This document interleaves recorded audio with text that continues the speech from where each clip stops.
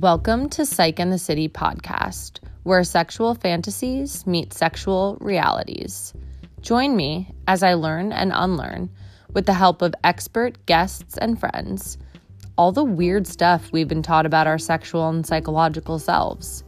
Through exposure, education, and conversation, Psych and the City hopes to reduce stigma around mental health and sexuality. I am a licensed social worker, training to become a clinical sex therapist and educator.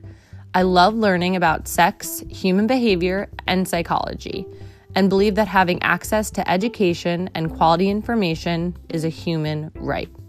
Not to mention, it enables us to make informed choices about the lives we live. This is Psych in the City. Hello, everyone, and welcome back to Psych in the City. I'm your host, Sarah Kelleher. And today we have a guest, a friend of mine and sex education expert, Ellen Streit. Hi, Ellen. Hey, how are you? Good. So Ellen has a ton of experience as a sex educator, and I'm just going to hype her up a little bit. She has a master's of public health degree from Columbia University Mailman School of Public Health. She focused her coursework on sexuality, sexual, and reproductive health. She has over 10 years of experience providing sexuality education in school, clinic, and community-based settings, working with ages 10 through adulthood.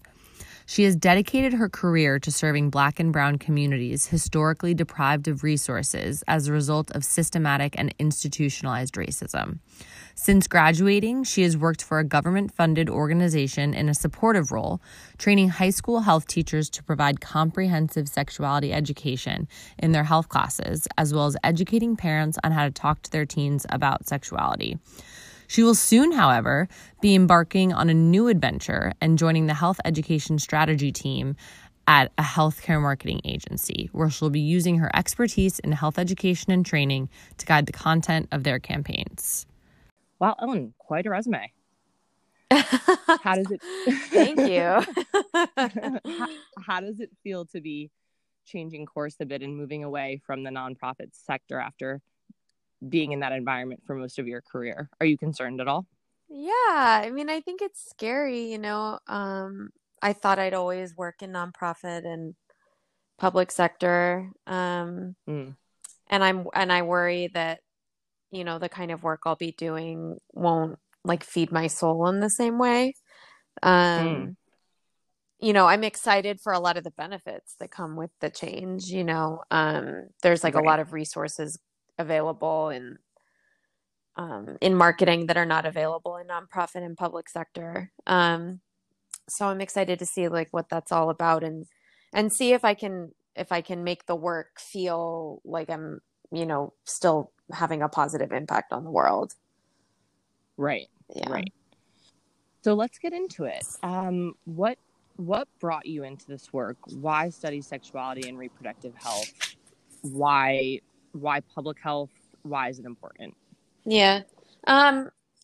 So I always kind of say that I came into it by accident. I was a neuroscience major in college and was really interested in childhood brain development and the impact of trauma and things like that. So I ended up picking up a minor in human rights, and then I needed an internship to satisfy that minor.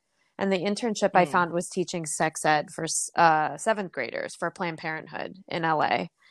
And so I had to write an essay. You're from California. Mm-hmm. Yeah. So I had to write an essay justifying what this had to do with human rights. And I became really interested in sort of the age-old debate between abstinence only versus comprehensive sex ed. And I came to really believe that access to comprehensive sexuality education and information about our bodies is a fundamental human right.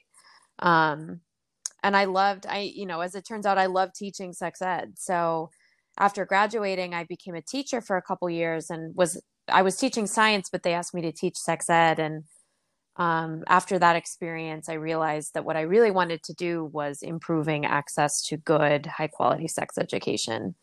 So that's why I went back to school to get my MPH. And yeah, it's just been like it's been a real passion of mine for the last 10 plus years, I guess. Do you have to have a master's in public health to do the work that you were doing? No, definitely not. I mean, I had coworkers who were MSWs. So Got it. there are social workers that do this work. You don't need a master's degree to become a sex educator. Being just like a sex educator is almost looked at as more of like an entry level position. You can also be like I was a health educator in a clinic before going back to school, and like you don't need to go to school to know the content and to be able to do that. I think what the graduate degree does is it gives you the ability to sort of move up in your level of responsibility and impact. You know what I mean? And sort of changing the landscape of sex ed. Got it. So you mentioned comprehensive sex education. So what is comprehensive sex ed versus abstinence-based sex ed? Yeah, so in really simple terms, abstinence only education or abstinence only until marriage programs is what they're sometimes called. This is a format of sex ed where the the message is that for young people, for teens, for specifically for teens, that and for kids, like when you're teaching kids of all ages about sex, um, that abstinence is the only acceptable choice, unless they're in a married monogamous relationship. And it comes with a whole host of problems, typically, in that they tend to provide incorrect information on condoms and birth control. They tend to provide incorrect information on the psychological effects of having sex outside the context of marriage. They tend to just really, really like downplay the efficacy of condoms and birth control and hype up the negative psychological impact of having sex before marriage. And typically they are also not LGBTQ plus inclusive. So like sex is defined as between a man and a woman. I'm sorry, marriage is defined as between a man and a woman. So that's sort of like abstinence only in a nutshell. Not every abstinence only program is harmful in those ways, but the vast majority of them are. And they pretty much exclusively do not provide comprehensive information on how to use condoms, how to access birth control, et cetera, et cetera. And then comprehensive is really like the opposite of that. It provides information on condoms and birth control and, things like that. I think, what's problematic about the term comprehensive is that comprehensive means a lot of different things. A lot of the quote unquote comprehensive curricula don't include information on LGBTQ inclusion, either because they're outdated or, a lot of them tend to be like the message with a lot of comprehensive is like what I've heard referred to as risk focused comprehensive sex ed, where it's like you shouldn't have sex because you're too young. But if you're going to do it, here's the information you need, right? But it's not. So it's still kind of fear-based. It's fear-based. Yeah. It's like, you're too young. This is not responsible. It's probably unsafe, but here's how you make it safer, right? And that's, you could argue that's an improvement because it is giving young people information on condoms and birth control. But when you frame it that way, it's not like, and it tends to be really focused on teaching refusal skills and things like that. And so the kind of sex education that I advocate for and that I believe in is like more sex positive sex education or holistic. The United States that's what holistic means. Yeah, so it includes it would not just include like information on anatomy, birth control, condoms, but it would also include information on relationships and gender and sexual orientation, and also the impact of racism and other forms of oppression on how people express their sexuality and feel free to explore their sexuality. And the message would be, yeah. No, go ahead.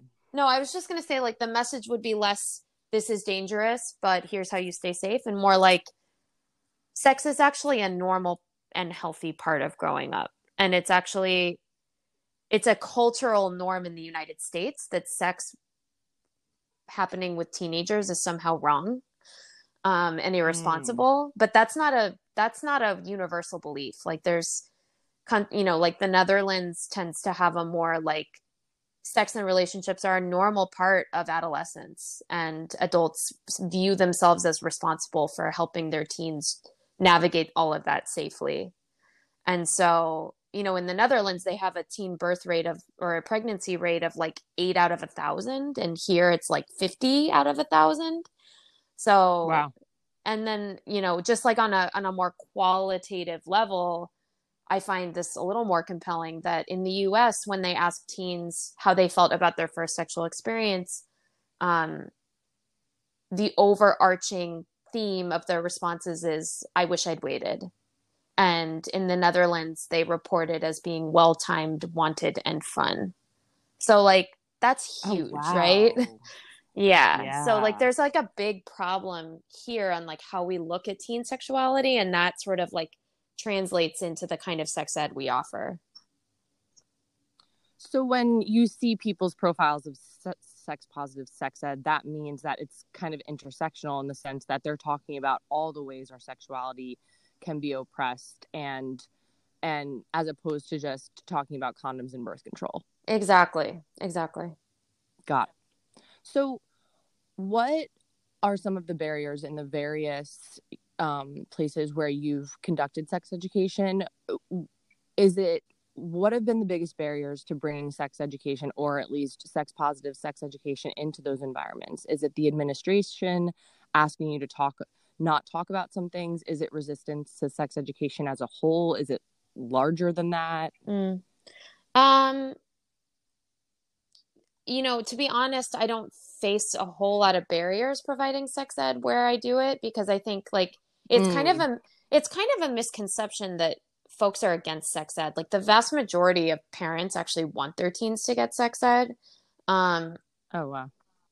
it's just that in our country, the people that are opposed to sex ed are the most vocal, right? So like Mm. we don't get a whole lot of opposition in schools. They all pretty much want teens to get sex ed because, you know, there is, in line with the belief that like teen sexuality is dangerous, there is also this like we need to keep them all, like they're all going to get pregnant and have babies if we don't give them sex ed. Like they're just going to run out there Mm. and everyone's going to have chlamydia and they're all going to have babies, and like it's going to be this huge problem. And you know, for the most part people want sex ed. It's just it's the content of the sex ed can be tricky. I think that, you know, because of the culture we have around teen sexuality, the popular paradigm is risk focused. You know, they want us to focus on the risks. Any mention of Wow. like the possible potential like positive impacts of sex, like to even suggest that like a 16 or 17-year-old could have satisfying, loving, you know, Pleasurable. pleasurable sex is like considered really radical. So I think that's where like Interesting. that's where sort of the there can be pushback. Got it.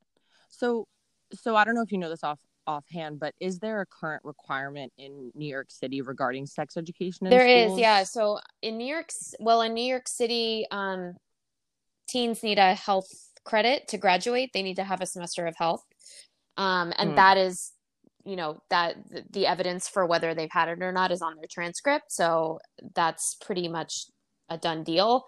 In New York City, there's also that actually might be a New York State policy. I can't remember. But in New York City Mm. specifically, there is a requirement that the health class has to contain comprehensive, medically accurate sex ed. And Mm. there is not an opt-out policy here. So in a lot of city or a lot of districts, they'll have like a letter that goes home and parents can like sign their student out of sex ed just by like sending in a form with a signature. In New York City, they make it Mm. a little more difficult. If a parent wants to opt their student out of certain lessons, and specifically the lessons on birth control and condoms, they have to write a letter to the principal. And the letter that goes home that explains this provides them with information on what needs to be contained in their letter. But young people cannot be cannot be exempt. Like writing the letter doesn't excuse them from the whole sex ed unit. They have to be there for the lessons on communication and abstinence and relationships and stuff like that. They just can't be there for the condom and birth control lessons. But the problem is that like the health credit that shows up on a transcript doesn't specify if sex ed was provided. So if the health teacher is not an experienced health teacher, doesn't want to be teaching health and is being forced, or, you know, maybe they're okay with teaching health, but they don't know anything about sex ed, they might just skip it and there's no one to catch them on it. So the work of my old program was really to fill that gap and make sure that folks were teaching sex ed. And where do those requirements for the NYC schools, does it come from the Department of Health? It comes from the Department of Ed. Got it.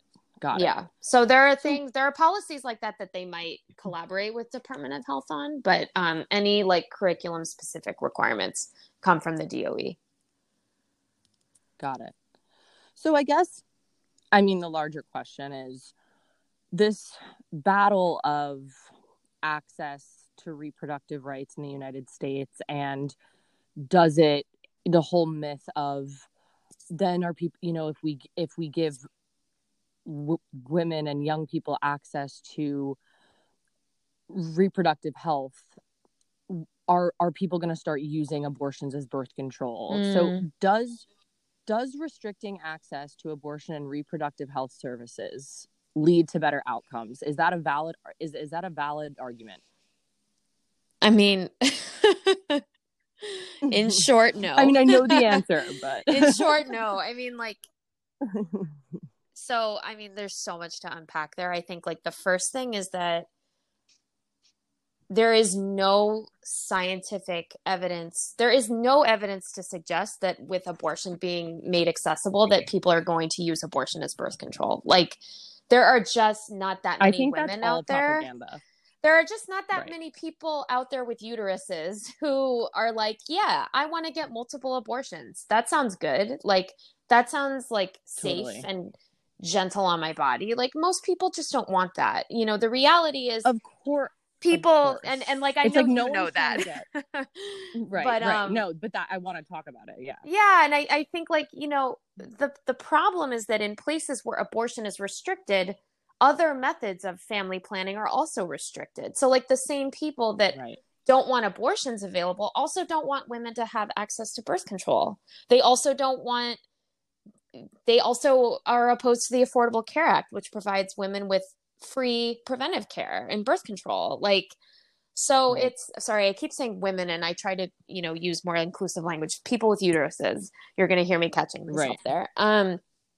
You know, it's, what folks need is more access to all methods of family planning, including information, including services, like preventive services, and then abortion as a possible last resort if other methods fail.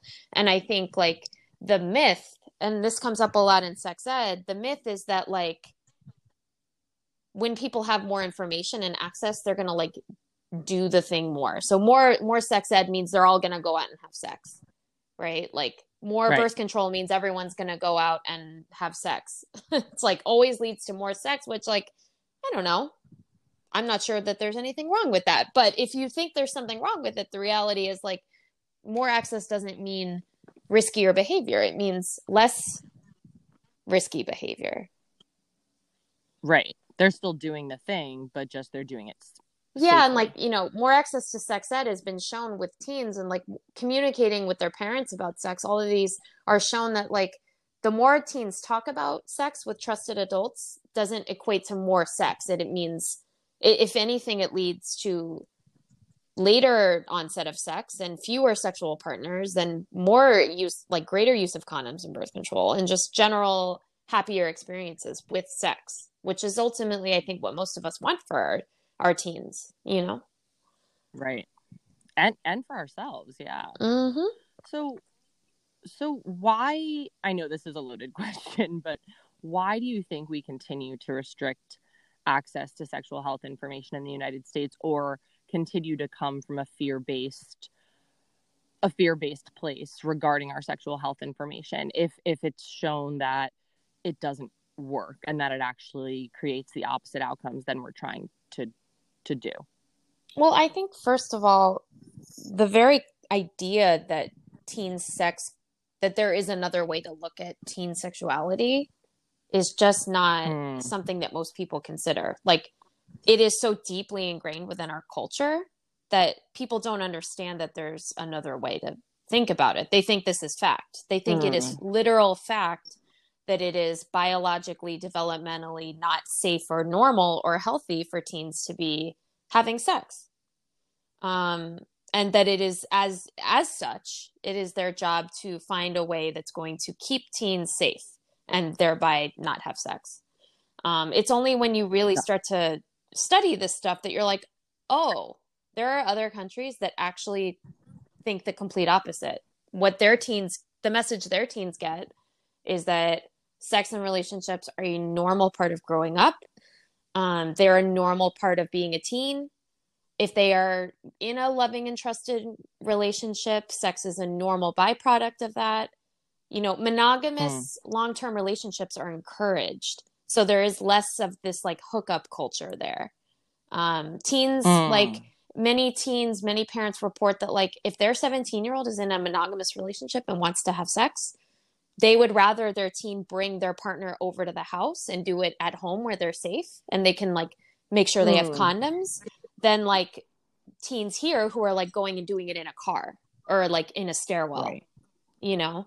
And so there's just, in general, here, there is just not that awareness that there is another way to think. And when people are challenged on that, there is a lot of resistance because it's what we know. Everything we've been taught is that like teens sex needs to be contained, you know? So like to be told that like, this is actually not a fact, this is a belief system that can be changed is like mind blowing. And then I think the other thing is there's a lot of disagreement on what the actual solution is. Like my belief is that the solution lies in changing the culture and changing the narrative, changing the belief system as the foundation, and then everything else follows. Whereas other people, you know, it's like, no, we just need more birth control. We need more access to birth control. We need more access to condoms. We need more sex education. And like all of these things are important and necessary. But like, if we don't change the like rotten soil that's like leading people to think that like it's somehow deviant for a 17-year-old to want to be intimate with a partner, then all of these other solutions are just like Band-Aid solutions. And like, you know, just the last piece is that we have like an enormous amount of racial and economic inequality in this country. So like the kind of sex ed and resources that some teens have access to because they're not funded by government programs and they're not, you know, they have like more, you know, like white students are more likely to have sex positive sex education because they're more likely to go to private school where they hire a proper sex educator who can do whatever they want. Whereas Black and brown students are more likely to go to public school, more likely to have a teacher who's not a sex educator, and are more likely to be funded by programs that are funded by the federal government, who is like, you know, risk focused. That's all we want. So there's like a massive like discrepancy in the kind of sex ed kids get, the amount of sex ed kids get, the amount of resources they have access to, and the messages they're getting about what their sexuality means. Yeah. No, it's just, you know, I've been thinking a lot about this, about why we keep trying to criminalize social issues when historically it has never worked. Like you can't wish away abortion. You can't wish away sex work. You can't policy these things away. These things exist whether or not we put policies in place. And so the policies actually help people do them safely, and as opposed to it's going to happen anyway. So the whole discussion of it just seems so antiquated because it's like, you know, I wanted to ask why do we continue to restrict when we know that it's not working? It's because it has to be something more, because the research shows that it doesn't work. So it's something deeper than, it's our culture, you know, it's something deeper than oh, because we think it works. It's not like we're trying it for the first time and just seeing if it works. Historically, it has proven that social issues do not get better. I mean, prohibition, case in point, it doesn't, social issues don't get better with restriction and with criminalization. So, it's a larger issue of why do we keep restricting access to, sex positive sex ed or reproductive health when it's shown in the statistics and the research of places that have the highest STD rates and unplanned pregnancies are the places with the least sex education. Am I right in saying that? Yeah. And yeah, they're the places with the most restricted. I mean, there's literally sex ed laws are by state and by school district. And there are literally states where it is written into law that sexuality education should not, and I quote, promote a homosexual lifestyle, quote. Like, wow. That's stuff that's written into law. So yeah, there are massive discrepancies in the kind of sex ed that's provided. And, those states do tend to have higher rates of unintended teen pregnancy. And when you say they're state regulated, so that means that each individual state has the option to decide what type of sex ed they're going to provide to their schools, and then so it goes from district, or it's more like this. Yes, so the state has the right to set a policy on the kind of sex ed that needs to be provided, or to make restrictions on sex ed that can't be provided. So like New York State might say that all sex education provided in schools needs to be medically accurate, like LGBTQ inclusive, whatever. It might but it doesn't necessarily require that schools teach sex ed. It's just like, if you do teach sex ed, this is what it has to be. Then there are states that actually write into law that it does need to be provided, and here is what it should look like. It should look like medically accurate, et cetera. And then there are states that, where it's the opposite. They either require it or not, and then they say it can't include this, or it has to promote abstinence. It has to present abstinence as the only acceptable option for teens, like whatever it is. And then it's up to the school districts ultimately to figure out what their sex ed will look like. And sometimes down to the individual school. In the case of New York, it's like, it's written into policy that it has to be provided and it has to be comprehensive, but like there is no oversight. So like when it comes to like Mr. Johnson, the PE teacher at X high school in Brooklyn, like that Mr. Johnson, if they don't know how to teach sex ed and they are not getting any support, they might just skip it. Cause like, they don't know what to do. Because they have weird feelings about their own sexuality. They don't know how to do it. And then they just gloss over it because no one's making sure that they don't gloss over it. Yep. They grew up in the same country with the same messed up ideas about sex. So they are, those teens that are taught that sex is something to be ashamed of grow up into adults who believe that sex is something to be ashamed of. Because the only time we teach sex ed is when people are young, and when they're young, we're telling them this is dangerous, and then they get older and there's no one there to tell them like how to have safe, pleasurable, enjoyable sex as an adult. So they're like, oh yeah, sex is dangerous and shameful. Got it. Right. You will get pregnant and die. You will get pregnant and die. So I'd like to do a little Russian roulette game of sorts. I have a list of like 23 questions that I found that are like the most asked, or just, common sex ed questions. And I'd like you to choose a number and then I will ask the question corresponding. So the numbers are let's do 1 through 20. Okay. So just pick a number. Pick a number, baby. 7.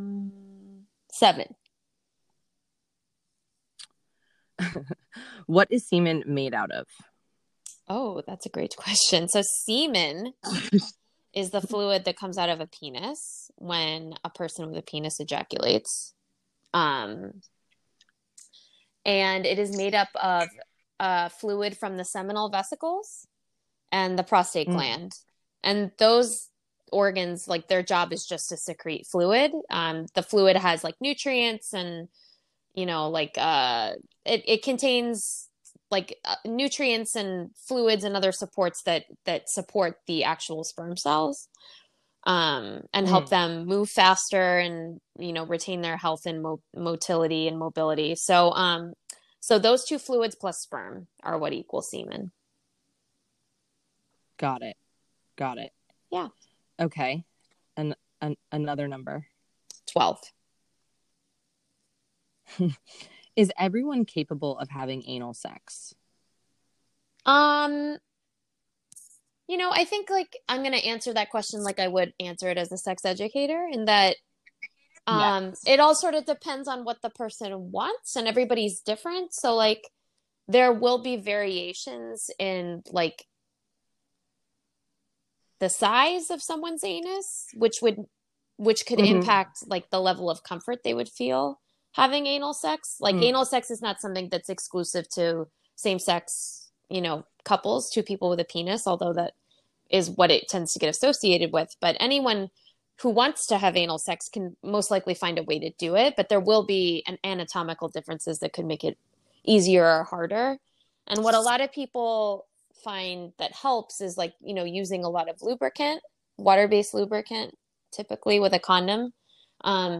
There is an increased chance of STI transmission because it's like a tighter space. There's more opportunity for tearing, which can make STI transmission riskier. So it's important to use a condom and to use lubricant, like a good water-based lubricant.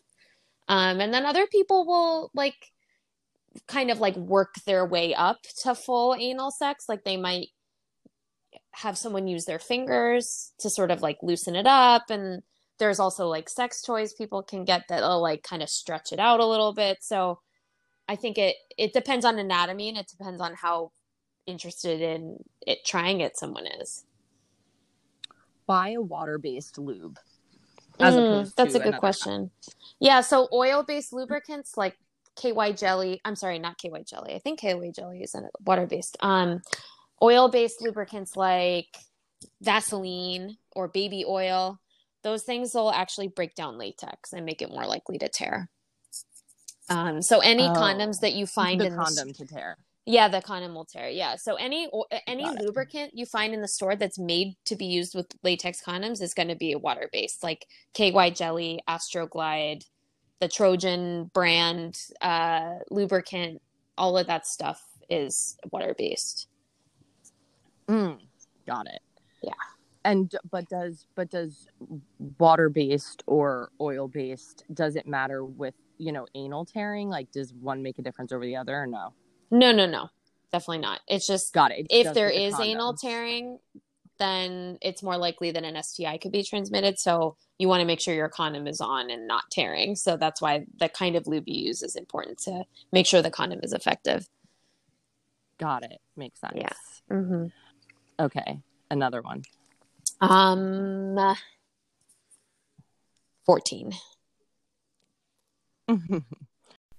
G-spot versus clitoral orgasms. What is the difference, and how do you know if you've had one?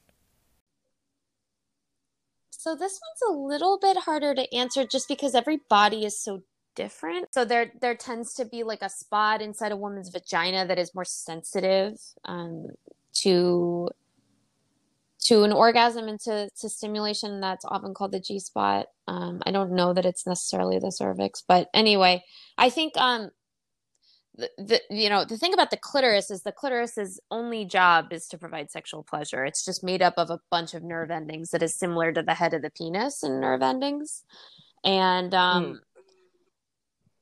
so a lot, you know, the only thing I'm going to say is that some women, or I'm sorry, some people with uteruses really like to be stimulated in the clit.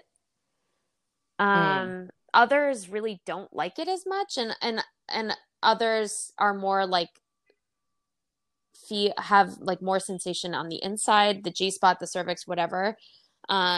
So it's, you know, I think that for a long time, you know, especially watch, like a lot of people get their sex ed from porn, which is always like just like people getting hammered, right? And it's like when I watch most like mainstream porn, I'm like, wow, that doesn't look like it feels good at all, you know? because there's virtually no clitoral stimulation. And so there was like all this pushback at some point of like, no, you got to touch the clitoris. And then people got the crazy idea that they were meant to like be a DJ. And like, they're just like only touching the clitoris, like click, click, click, click, click, you know, and like like a lot of people, that doesn't feel good. You're not a DJ. You're not Avicii. Like, relax. Yeah. You know? So I think, R.I.P. by the way, but yeah, totally R.I.P. I think like what it really is like asking the person, do you prefer the clit or do you prefer this? And like, in terms of like how it feels, that's like a little bit harder to describe, I think, because that's different for everybody. But where a person feels most pleasure is going to vary. Because I know for myself, I don't think I've ever had a G-spot orgasm. I can only, as of right now in my current sexual journey, I need my clit to be touched and rubbed, but definitely not in the DJ style, because that definitely doesn't feel good and takes me away from an orgasm. Yeah, like, light gentle. Little touches. Light little touches. Yeah. I know for me that it's got to be like both. That's like the preference. If it's just one or the other, it's probably not going to do the job. If there's too much focus on one and not the other, then it's probably not going to work. There needs to be like a little bit of both to like for the best outcome and experience. Right. And I know, I mean, and you're right. I feel like there was a shift all of a sudden where it was like, you know, people came out and were like, oh, like in porn, people never touch the clit. And then there was like this clit movement. And then people were literally DJing on clitorises. Literally DJing on clitorises. Like, this is also not what we want. Yes. Yeah, no, like people with penises thought they were so woke because they knew what the clit was, and then they wouldn't leave it alone. It's like, yo, chill. That hurts. Like, hey, you're hurting me. Yeah, you're literally hurting. Right like my back is convulsing the way you're touching it. Stop.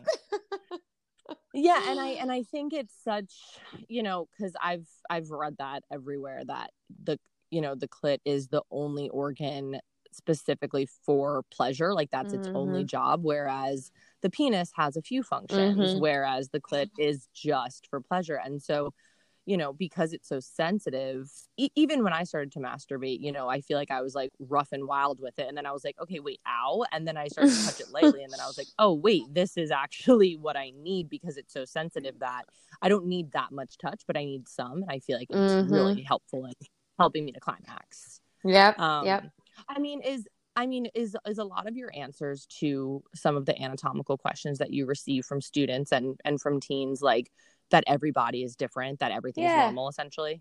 Yeah. I shy away from the word normal, because then they're like, oh my God, if I don't have this thing, I'm not normal. So it's like, I think like the language I use is that like everybody is different. Some others like some experience this, some have this, others have this. You know, you are an individual. It's up to you what you like best. If you think there's something wrong or something feels abnormal for you, talk to a provider. You know, but what everyone considers to be normal is going to vary depending on the person. Yeah, that's a good thing you shy away from normal, because I think I read Come As You Are. Have you read that book? But it's basically this PhD, Emily Nagoski or I forget how to pronounce her last name, but she's a sex educator, and she's like, you know, the question I get is, am I normal? Everybody just wants to know if they're normal, and the truth is, like, we're all abnormal, because we all need different things, and like it's none of it. The term normal is irrelevant, because our bodies differ so individually that like what works for some, like there's no normal when it comes to sex. It's just what works for you and your body.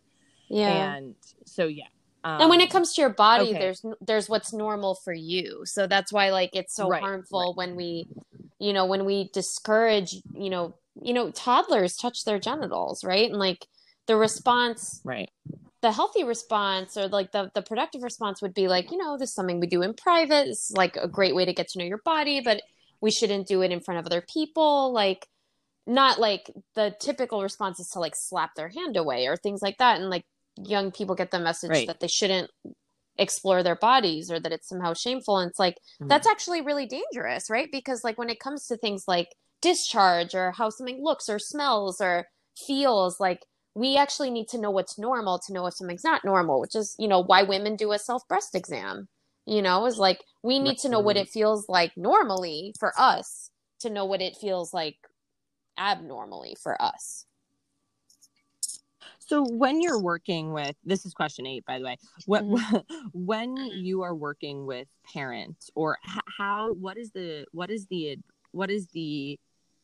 advice you give to parents on how to talk to their teens about sexuality in order to create a sex positive environment for a teen?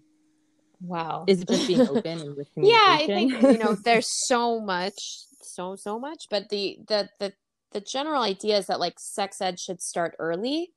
It should be often, you know, like and to be clear, sexuality education is not just penetration.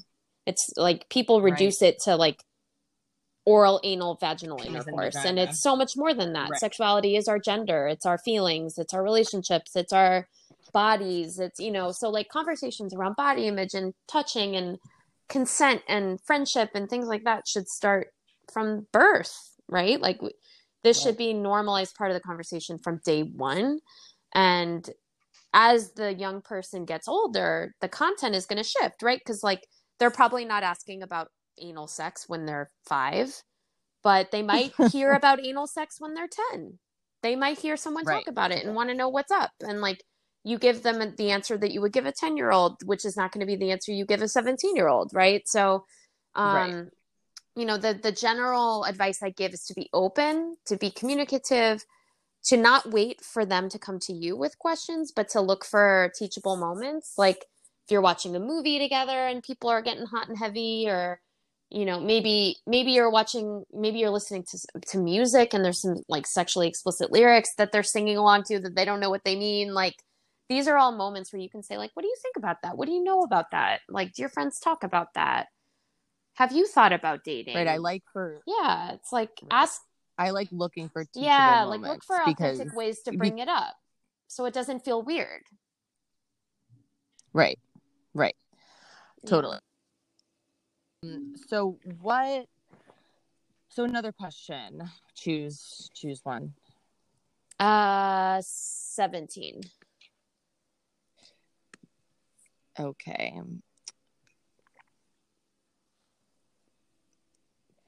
Rape fantasies. Does my partner want to rape me or want to rape people if they want to experiment with rape play? Should I be concerned? You know, I'm going to be honest and say this is something I don't know a whole lot about. I don't know like the psychology around that. You know, my gut, like more liberal stance on sex is that like people have all kinds of fantasies that one person might find weird and another doesn't. Like, you know, there's people that are into inflicting pain on their partner during sex, and that doesn't necessarily mean that they want to inflict pain on the general population. It's just you know, it's something they're interested in sex. And I think like any other kind of sex, whether it's rape play or not, or fetish or not, like there needs to be consent. There needs to be clear explanation of, you know, you letting your partner know what you want to do, making sure they're okay with it, giving them the option to change their mind if they want to, like having some clear rules and boundaries. And as long as those boundaries are clearly laid out and both partners agree to them and follow them, I don't think, my gut is that it doesn't necessarily mean that they are planning to sexually assault someone in real life or even sexually assault their partner. But it would require like very careful planning and rule setting and boundary setting. Right. And fantasies are a very normal part of sexuality, correct? Oh, yeah. Yeah. Right. 100%. So I remember actually you telling me one time when you were saying that actually it's helpful sometimes for people to fantasize. Even I I know for me, sometimes when I'm having sex with a partner, I will kind of go above and try to envision us from below having sex, and then in my mind, and then it helps me to kind of get off, because I like to see kind of the whole thing, as opposed to when I'm actually in the moment, I'm only seeing like their up close face or something, and I kind of want to see the body, and it's helpful for me. Yeah. And so I just go ahead. Yeah, I think like I think like where people have trouble orgasming is like their mind is in another place, or they're not like really focused on the moment. And I think like part of being focused on the moment is focusing on an image or a scenario that is sexy to you or turns you on in some way. So I think like it's very normal to like when you're having sex with someone to pretend you're having sex maybe in different circumstances. Like you're imagining you're doing it in public, if that gets you going, or like in a bathroom stall, or, you know, I know for me, like I've actually had like fantasies about like cheating, which is really fucked up, but like imagining that like you're having an affair with somebody, you know, or that this person is like someone you're having an affair with, like, you know, adding like your own imagery and creativity and imagination to it is not like, doesn't mean that your partner alone is not sufficient to satisfy you. Like it's kind of like sometimes like if I'm having sex and I know that like a little bit of clitoral stimulation is going to add to the experience, I will touch my own clit when we're having sex. And like I've never had a partner be opposed to that, because they're like, no, I need to be the sole giver of your pleasure. They're like, fuck it, if this is going to make you come, great, because then I get to feel good that I helped you come. And, you know, like, so it's similar in terms of like adding your own fantasy to it. Like I think like to expect a person to give you an orgasm with zero effort on your part to contribute to that is actually kind of ridiculous. Absolutely. And I know when a partner goes down on me and is giving me oral, it's really helpful for me to be touching and moving other parts of my vulva so that it kind of enhances it for me. And I'm not sure if I would be able to orgasm without that extra stimulation. And you know, people only have so many hands. It's like I think it's it's helpful for me to get to that place when I'm focusing on moving the parts that feel good, enhancing the moment. So yeah, I like that phrase of like, it's kind of, you know, you can't expect your partner, like you can't expect to orgasm with absolutely no effort on your part, even though maybe sometimes that's how it's depicted in porn, but porn is meant for like porn the idea for entertainment, not sex education. Exactly. Like the idea that someone has so much sexual prowess that they just like give out orgasms is very popular in porn, but it's not real. Right. Okay. Another number. 3.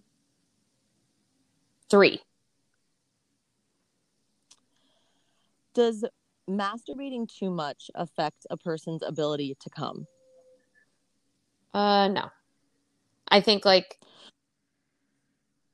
you know, if someone is masturbating like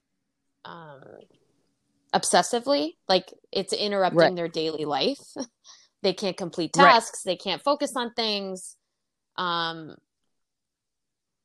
it's possible that it could be problematic. You know, they probably would want to talk to somebody about that. And it is conceivable that like it, you know, it would make you very particular about the way that you wanted to receive an orgasm. If you came to expect it to be only that way, but like for the general population and as a general rule of thumb, there is nothing about frequent masturbation that makes like your genitals like less sensitive to sexual stimulation and things like that. Is it fair to say that so for example, I use the Hitachi, the vibrator, the Hitachi, and I am used to, you know, I've been using it for several years, and is it fair to say that my body gets used to kind of being stimulated the same way, and then that makes it easier to come, but it doesn't necessarily take away from other ways to come? I just am more used to it, or? Yeah, I think for most people, like they know how to get themselves off and they also enjoy another person getting them off. You know, like I don't know. I think it's far more it's far more socially acceptable for men to, or people with penises to masturbate than people with vulvas, right? And like there is like a general acceptance that people with penises masturbating a good amount is not going to make it so that they can't ejaculate from having sex with a person. So I think it's similar in for everybody. It's like you might have a way that you know how to give yourself a quick orgasm on your own with your tool or your hand or whatever. And that doesn't necessarily mean that another person can't emulate that or that you can't have another experience with a human being. Right. But it doesn't make your genitals like less receptive to touching. I think that's like a myth that people have, like to discourage masturbation, which I don't even get me started there, because it's like also the same people that don't want people to have sex or have abortions or have birth control also don't want people to masturbate. So it's like masturbation is actually like a really nice way for people to explore. Yeah. That is literally 100% guaranteed not to cause a pregnancy or an STI. Like, we should all be encouraging masturbation. But instead, we're like, nope, we can't do any of it. Right. You got to be married to have an orgasm. And it has to lead to children. The end. Like, okay. And also your partner should automatically know how to do it, because you shouldn't talk about sex because that's unladylike. Right. And like the goal of sex shouldn't be for pleasure anyway. So you're a slut if you want pleasure. Right. The goal of sex is to procreate. That's it.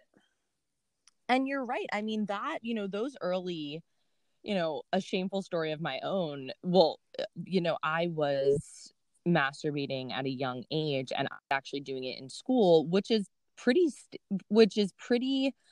common for, as we spoke about, children to touch their bodies. Yep. My teacher told my mom, and I remember my mom, who, she's a conservative woman, and she kind of was just like, well, why were you doing that? What, she was like, you can't do that. And I think she was, in her defense, she didn't know how to handle it. And so her initial reaction was to kind of be fearful of it and like, oh my God, what does this mean? And in reality, I think if she had some child development education or, of that, that's kind of standard. And we just have to go about it as, oh, hey, this is normal. This is just something that we should do in private, and kind of have, and because then, I mean, after that, I was so scared. I mean, I never masturbated in school again, which was probably good, but then I was scared to masturbate and touch myself, ever in general, right? For a while. Yeah. Because I was like, oh my God, what does this mean? It's bad. I'm scared, and I think that did have an effect on my, even to this day, even maybe unconsciously, it has a little bit of effect of like, oh God, like I masturbate too much. And it's like, do I, or do I just think I do, Yeah. And so, yeah, that's just, I think that's a good, I remember reading that in my grad school program about like children touching themselves and touching their friends and stuff is actually kind of a normal phase in development. And because they're getting into this phase where they're exploring their bodies and they're gaining awareness of like, oh, this is a body, this is what I have, kind of. And I felt relief in that, because I was like, oh, thank God I'm not like, Yeah, it's totally normal. And the role of parents is really to teach boundaries. And that's where like a lot of parents sort of like mess up, to be, like they don't mean to. It's just that they were educated in the same problematic way. And like their idea of setting a boundary is saying, don't do it. Whereas like, it's actually much more nuanced than that. There's nothing inherently wrong with exploring our body. It's just, that, and it should be taught is that we don't do it privately because it's shameful. We do it privately because it's a special thing that we get to experience with our body. And like, not everyone is comfortable seeing another person exploring their body. And, this is just something that we do in private because it's special to us. And like other people don't get to experience that. We're the only ones that get to do that with our own body. And then, the idea of touching other kids, of course, boundaries and the topic of consent should be brought up. And unfortunately, we live in a society where we don't talk about consent until people are like already 22 and in fraternities and getting wasted at frat parties and committing sexual assault. Then we talk about consent, when really consent is a conversation to be had with like a 3-year-old of, you know, what we need to, you know, if we want to touch our friend's body, how do we ask? And like, what parts of the body are okay to touch and what parts of the body are not okay to touch? And, you know, things like that. Those are consent is a thing that blows my mind, because like, we don't talk about it. We don't set, like, have conversations. We literally force kids to hug members of the family they don't want to hug. Right. And then we're surprised about, like, and then we're surprised when they don't know how to understand and respect consent as adults. And it's like, you know, it's not surprising. Yeah, of course. You're right. And then it's like, if we're forcing young children to hug people that they don't want to hug, it's like, then I feel that the learn is that, oh, I don't have control, or I don't have agency over my body. Mm-hmm. Exactly. I don't have the agency. I don't have an opinion on this. Like, this is what you just do. And that's problematic in and of itself, because it's not just what you do, you know? Mm-hmm. And yeah. Okay. So we have time for one more question, and then I just want to like close with one thing. So one more. Do you have a question that you specifically want me to talk about, or should I just pick a number? Just pick a number. Unless you have something that you no, not really. I'll say bring up. Not really, no. 15. 15. Does it matter how much porn you watch? Yeah, I mean, I think the takeaway message regarding porn, like we sort of touched upon, is just that porn is literally, its sole intent is entertainment. It is not sex education. And a lot of the sex that's depicted in porn is not actually pleasurable to most people, and it's not always safe. So like, if, you know, it's all about being like a responsible consumer of porn. I think, like the question about masturbation, if you do anything so much that it interferes with daily life, interferes with your ability to have and maintain relationships, then it's something to look at. Like, if we're watching porn all day and we're not getting our job done and not, you know, that's a problem. But, you know, in terms of like, watching porn is not problematic so long as we understand that it's for entertainment and it's not real. Right. Got it. So it's only a problem if you think it's a problem, kind of. Yeah. If you make it a problem, it's a problem. Right. I had a therapist say that to me once, and I was just like, huh. Because it's just like kind of applicable to everything. It's like, if you're thinking that it's a problem, it may be something that you want to look into, you know? Yeah.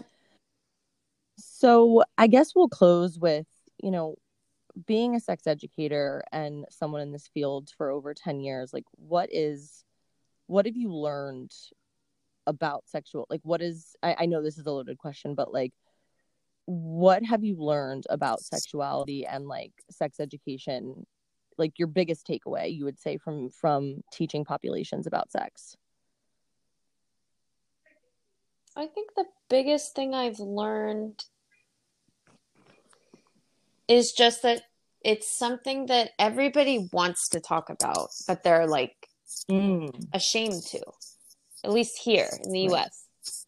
It's like, it's this weird catch-22 where, you know, to talk about it is to be revealing like a part of yourself you should be ashamed of, but then to hide it actually leads to more shame, you know? So it's like, kids and adults alike are eager and want to talk about sex and always have a good time. And there's also this belief that like, if you find it uncomfortable, that means it's shameful. And it's like, it's okay to laugh. Like, it's okay to laugh. Like, I still laugh sometimes when people say penis. Like, that's just, you know, like, laughing and discomfort doesn't mean bad. It just is like, I don't know. I think like the biggest thing I've learned is that we have just like a lot of work to do in changing the culture here, because we all want to talk about it. It's something we all experience. Like, we all have a sexuality. We all explore our sexuality in different ways. And the more we hide it and try to keep it under wraps, like the more harm is done to ourselves and to others, in terms of sexual relationships. And, you know, if we could only just get over this like hang up we have here about how wrong and bad sex is and just like accept it as a normal part of life, like I think about like how much happier people would be in their sexual lives, you know. But and themselves. Mm-hmm. Ellen, thank you so much. This was our, you know, our sex education plus myths plus everything episode with Ellen Streit. Ellen, do you want people to be able to find you, the one listener that I have? I don't like, so it's hard because I don't really like, I don't have like a public social media account or anything like that. But that's been the biggest thing for me because I deleted my personal Instagram, and then I had to like make all these things, and everyone's like, where's your Instagram people that I've been reaching out to do the podcast? And I was like, well, I have like 2 followers, so it's kind of uncomfortable, but no worries. But this is I mean, you could just Google me. There you go. So thank you so much, Ellen. You've been absolutely incredible, and good luck at your new job. I can't wait to hear about it. Thank you so much. Thanks. And thanks for having me. This is so fun. Oh, as always, I have one other episode. Please share the podcast. It's the only way that people will ever find this. It's also really, really helpful to like give me a review.